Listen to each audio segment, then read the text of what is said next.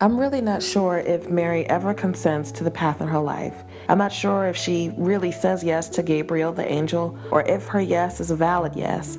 Because what other option do you have when a divine being shows up in your living room other than to say, sure? A question is a question only if all answers are valid. And we use Mary's story to excuse seemingly unexpected activity. Been laid off? Had an ugly breakup? Have you been evicted from your home? Don't worry. God once changed Mary's life and she didn't like it, but now she's the Mother Mary. That might not preach well on Sunday morning, but if we're committed to the lives and well-being of girls, we better figure that out by Monday.